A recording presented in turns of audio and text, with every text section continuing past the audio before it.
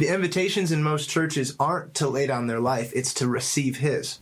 See, but if you receive His life without laying down yours, it's an incomplete gospel. You're tuning in to Coach and Joe, conversations on friendship with God.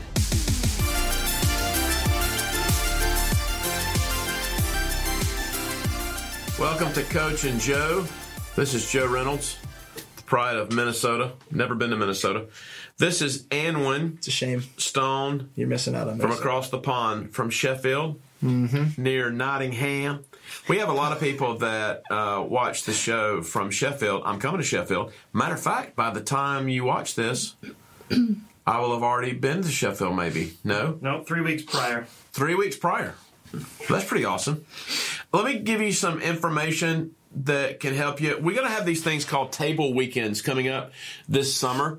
There are going to be opportunities for you to join us for an event that can help you really wrestle through a lot of the content we use on these shows. Going to be geared towards families.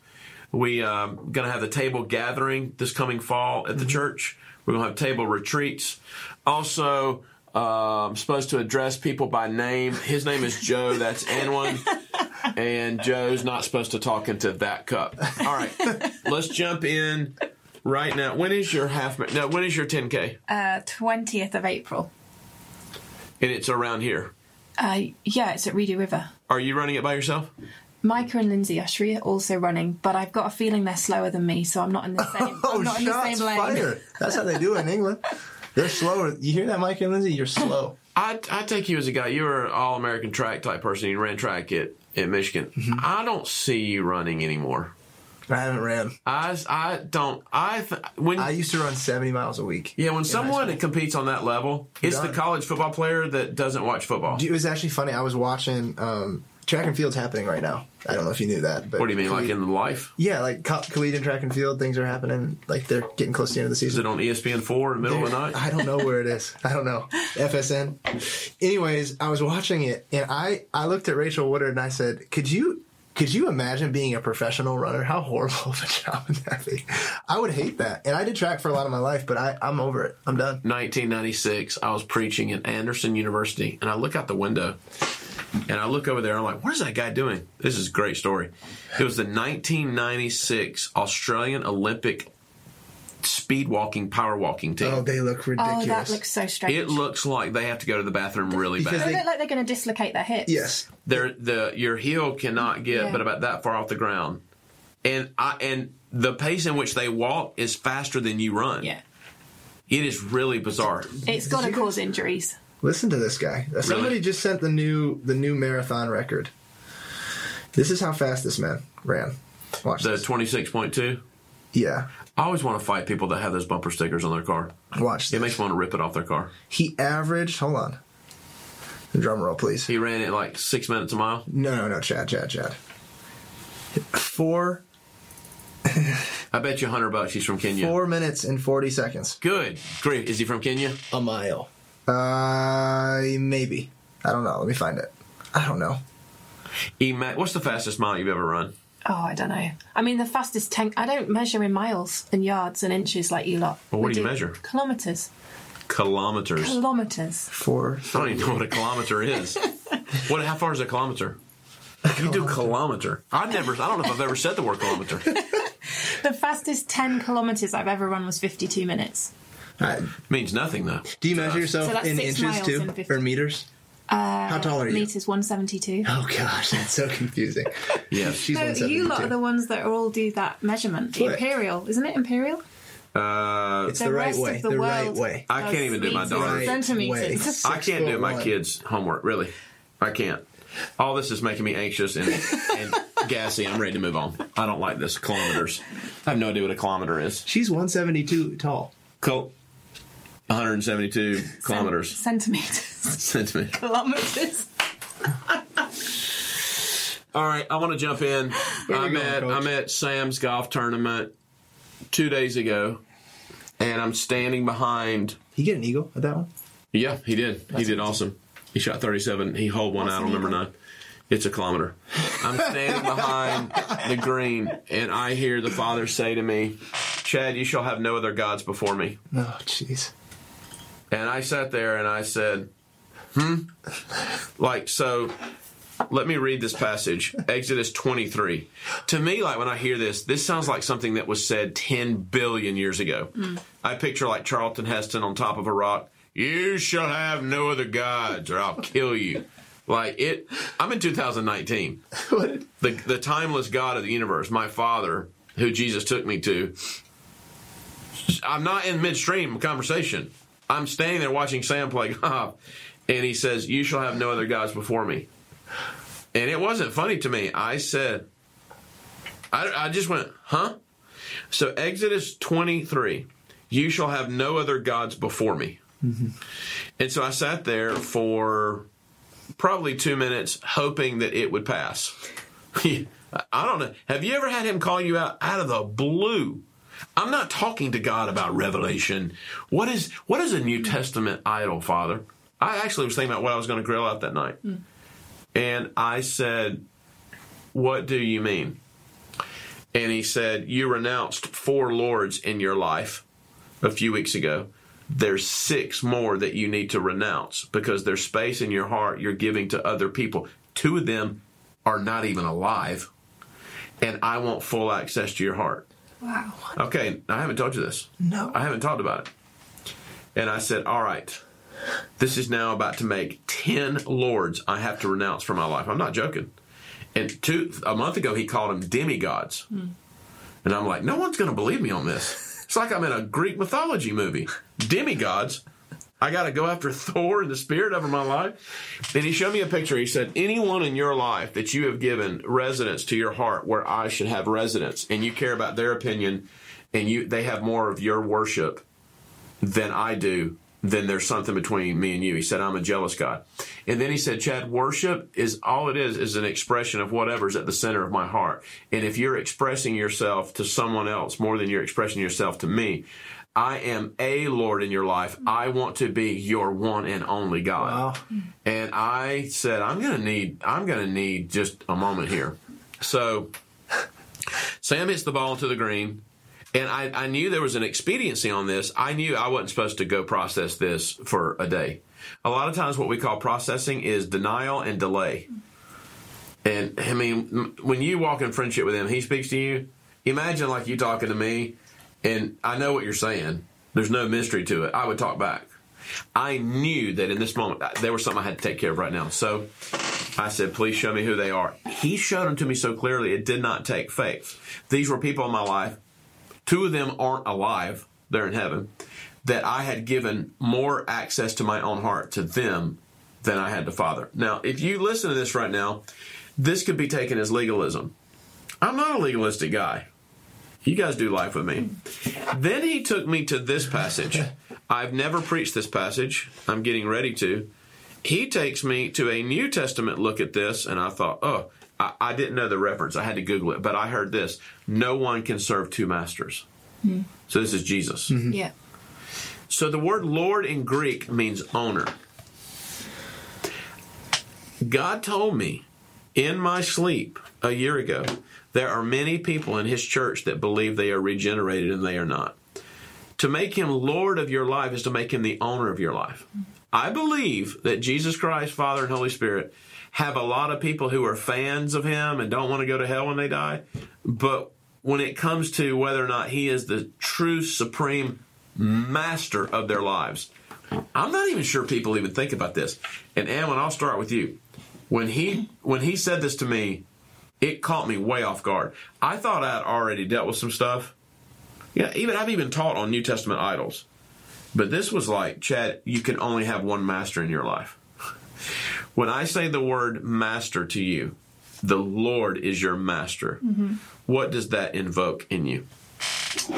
For me, it means that he has full rights. He has full say. He has full authority. It makes me think of, when you rent a house and you have a landlord, and, you can't really do anything in that house because it belongs to them. It's about ownership. Yeah, that's what comes to mind for me. What about you? Yeah, I mean, so much. When you were talking about him being a jealous God, it reminded me of Revelation 3, which is where God would rather have us be cold than lukewarm. there's something about indecisiveness that I don't think that we mistake God's patience for his acceptance of us being delayed in our obedience, in being delayed in coming to him fully for things. And he's not, like, his patience is not for us to continue. So you said that there was an urgency of that whole story you just really shared. Fast. You said that, but that's because you're his friend, and so you understand that if he shows you something, it's not for you to go home and process and to journal. It's to do something with it, and that's what I love about you, Coach. That you're obedient enough to do it when he shows you. But I think so much of us, we think that, okay, God's patient with me. Well, he wasn't patient with Ananias and Sapphira. In the sense of, hey, it's going to take some time to get to work this thing out. Like, there's an expediency on God with stuff, even in the new covenant, that we can't, like, we've got to, when we get revelation of things, so what you're talking about is a huge deal. And one of the things he's actually shown me where idolatry is rampant is within family, in churches. So you can be more loyal to your people than you are even to God, to the point where you'll follow your people off a cliff, but you won't follow Jesus. That's where he's leading you. Lord. And so we talk all the time about how God wants to lead us, how he's the good shepherd. But the question is are you following him? Like, you can be a sheep in his flock and not go where he says to go. Yeah. And if that's what you want to do with your life, it's you renouncing him as Lord, putting something where he should be as shepherd. And at the end of the day, what happens to your life is, if your guess is as good as mine, but it's not because of God's lack of kindness. He honors our choice to follow other voices that aren't his. And there's consequence to that. Can I give you my interpretation of Matthew 7:21 through 23? Yeah, absolutely. I've never read this from anyone else, and if I'm wrong, I'll repent of it. This is just what he showed me. Matthew 7:21 through 23. Not everyone who says to me, Lord, Lord, will enter the kingdom of heaven, but the one who does the will of my Father who is in heaven. Mm-hmm. A lot of people associate this verse with the afterlife when they die. I'm not so sure about that. So kingdom is the king's domain. Mm-hmm. You can be born again, him not be the master of your life, and him not have full reign to your life. Be born again, your eternal security is secure because of the decision you made for Jesus Christ. The kingdom of God, there's only one way you're able to walk in the kingdom of God. You have no more rights. Yes. He has to become your Lord, your owner. Yeah. There is a massive, massive, massive problem with people's revelation of the kingdom of God. This is the rich young ruler. Yeah. He could not enter the kingdom of heaven, which was not the afterlife. It was here and now. Yeah. Here's what's interesting. In the kingdom, I have to give up all rights. But here's what I get in return that he showed me. Now, my stuff becomes his stuff, and he's actually responsible to take care of my stuff. For example, this is my house, and so I'm the owner of this house. If something goes wrong with it, a light, whatever, I have to fix it. But if I'm renting somewhere from a landlord, something goes wrong, the Lord comes and has to fix the situation. Yeah. Psalm 24:1, everything in the world is the Lord's, owner, and everything in it. This is where the rich young ruler missed it. Yes, he had a lot of assets. You give up those assets, you actually now have more assets than you did before. Only predicated upon one thing, though. You cannot have any more rights. There is such a narrow road of the kingdom. Yeah. There are people that pastor churches that are not walking in the kingdom of God. There are worship leaders that are not walking in the kingdom of God. There are apostles in the marketplace that think they're in the kingdom, and they're not. If I own anything in my own mind, and there's fruit of that, I'm not in the kingdom, because the only way you get in the kingdom is you have to completely surrender everything, and I mean everything. And that's the cost that Jesus says you have to count in order to be a disciple. Yes. See, because and it stems from how we get people born again. The invitations in most churches aren't to lay down their life; it's to receive His. See, but if you receive His life without laying down yours, it's an incomplete gospel. It's not what Jesus died for. He didn't die just to give you something. He died for you to give Him everything. And so He's never fully Lord until your life is His. It's why in Luke, Jesus says you have to hate your mother, sister, brothers, father. Yeah. So the intimate relationships, the ones that you think in your own natural mind, Anwin, are the closest ones you need to cleave to, Jesus says you have to hate them. Yeah. He says, don't think I came to bring peace. I came to bring a sword. Absolutely. And when we follow Him and He says certain things to us, there'll be reactions in our family. And that's when we know whether our loyalty is to Him or to them. Most people can't get through that hurdle. In most people's spiritual formation, they go in the vein of where their families led them. Yeah. It's been the hardest hurdle I've seen repeatedly for Well, people. I always want to call a spade. Then just call your master who it is. Correct. Lord, I love you. I'm thankful that I'm born again, but Yes. you're not my master. No. My mom is. Yep. My wife is. My dead grandfather is. Yep. My job is. Like, we've got to be careful because you only know you're his friend if he does what he commands. And when he tells you what to do and you don't do it, you just need to start writing in your journal instead of God, where are you? Just confess, Jesus, you're not my master. Right.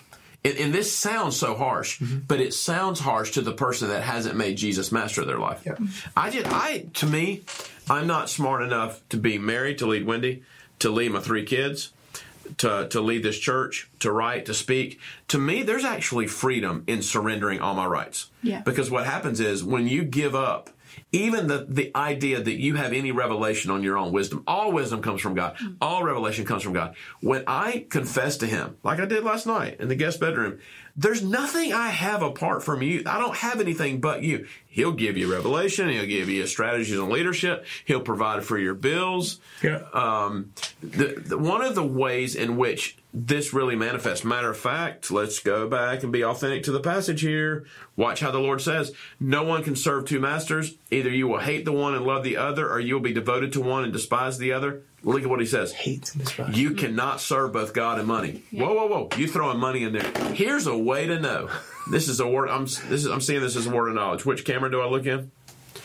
Here's a way to know right now. If you know he's the master of your life. If he does not have your finances, he is not your master. A promise. Which is a tenth of your income. That you are sowing to the church, family, and body that you're connected to. It's so important that you're giving him your finances. It says at the most practical of Jesus Christ talked about money more than a banker. The thing he went after was that, and that's the thing with the rich young ruler, right? So that power, that spirit of mammon is powerful because what it does is it allows you to pick your master. See, for a rich man, Jesus said that it's harder for a camel to fit through the eye of a needle than for a rich man to get into the kingdom.